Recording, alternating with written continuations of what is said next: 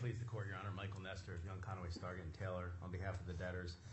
Your Honor, I want to, first of all, I want to thank Your Honor and Chambers, and I think a lot of people who are not here in the court, thank you as well for communicating relative to the hearing today. As I'm sure you know, hearings have a way of making things resolve if they're going to resolve, and that's what happened late Friday and also last night. Okay. So we thank Your Honor and Your Honor's Chambers. My pleasure. Your Honor, we did submit orders, but I don't know if Your Honor had any questions about the orders that we submitted under certification of counsel. We have the DIP, bid procedures, OCP, and then the supplemental wages motion. Okay, supplemental wages and OCP have been approved, but Okay. perhaps not uploaded Great. yet. I saw the revised bid procedures order and final DIP. Do you need to make any presentations with respect to them?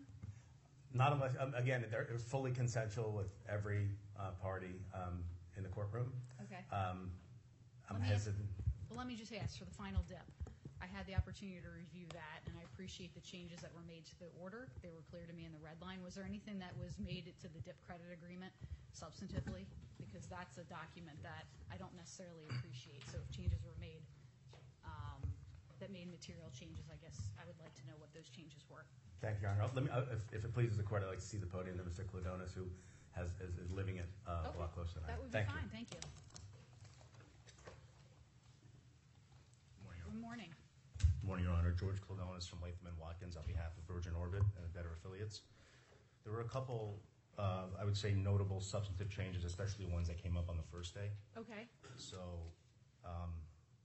as far as the fees go, I remember there was a little bit of a back and forth on the 18% roll-up.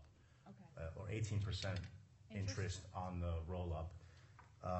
The DIP lenders have agreed to go down to 12%, which was the pre-petition secured note, pre-default rate. Okay. So pre-petition, it was 16%, 12 plus 4. The DIP lenders have agreed to bring it down to 12%.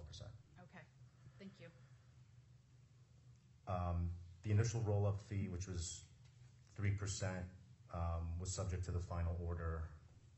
That there wasn't a change in that other than it's subject to the final order, which we had agreed to, but we made a few changes in the actual credit agreement. Mm-hmm. There was a concept in the credit agreement about mandatory prepayments in the event of excess cash, and, Yes. and the number was $2 million, Okay. with discussions amongst the debtors, the DIP lender, and the UCC. It was increased to $2.5 million. Okay. So once it hits the 2.5, then the sweeps begin? Correct. Okay. So the 3% fee on the rolled up amount is still present? It was not removed? I believe that's right. I thought I saw a red line with respect to Oh, yeah. the fee, so Yeah. that's why I'm asking. I just couldn't Yeah. follow the changes in the DIP credit agreement. Yeah, it was removed, that's right. It was removed, Yeah. okay.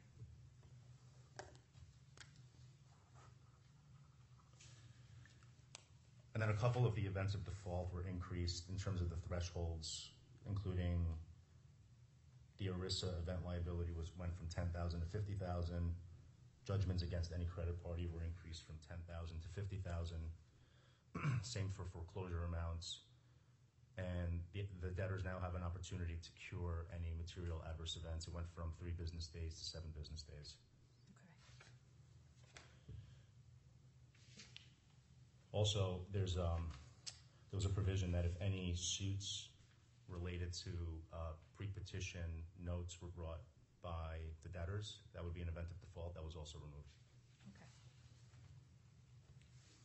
Okay. All right. Well, thank you very much. I appreciate that explanation. Does anyone else wish to be heard in connection with entry of the final DIP order?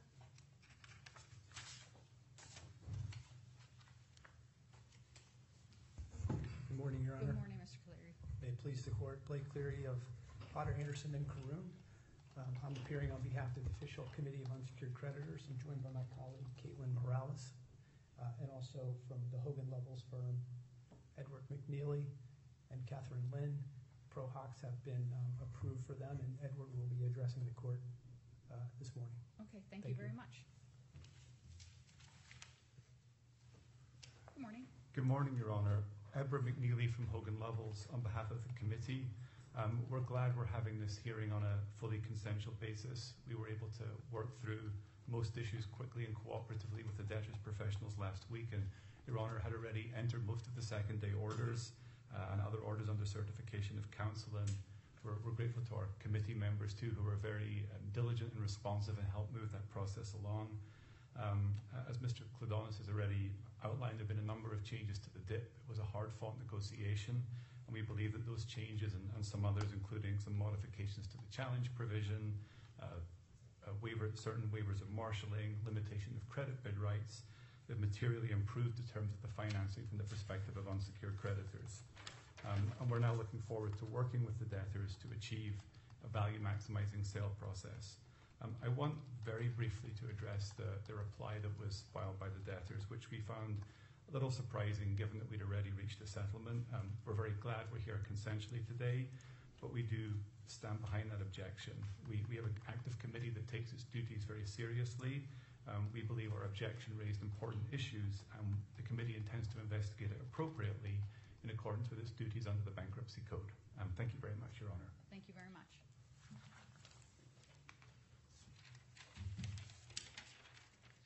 Good morning. Good morning, Your Honor. Brian Resnick of Davis Polk & Wardwell on behalf of the DIP lender. I also wanted to thank Your Honor and thank the debtors and the committee for working together with us on the DIP. I do believe that this is a fair and appropriate DIP facility under the circumstances.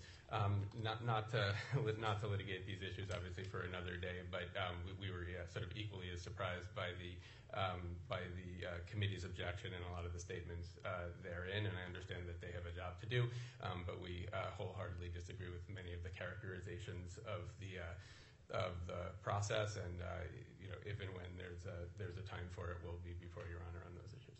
Okay, thank you. All right, anyone else?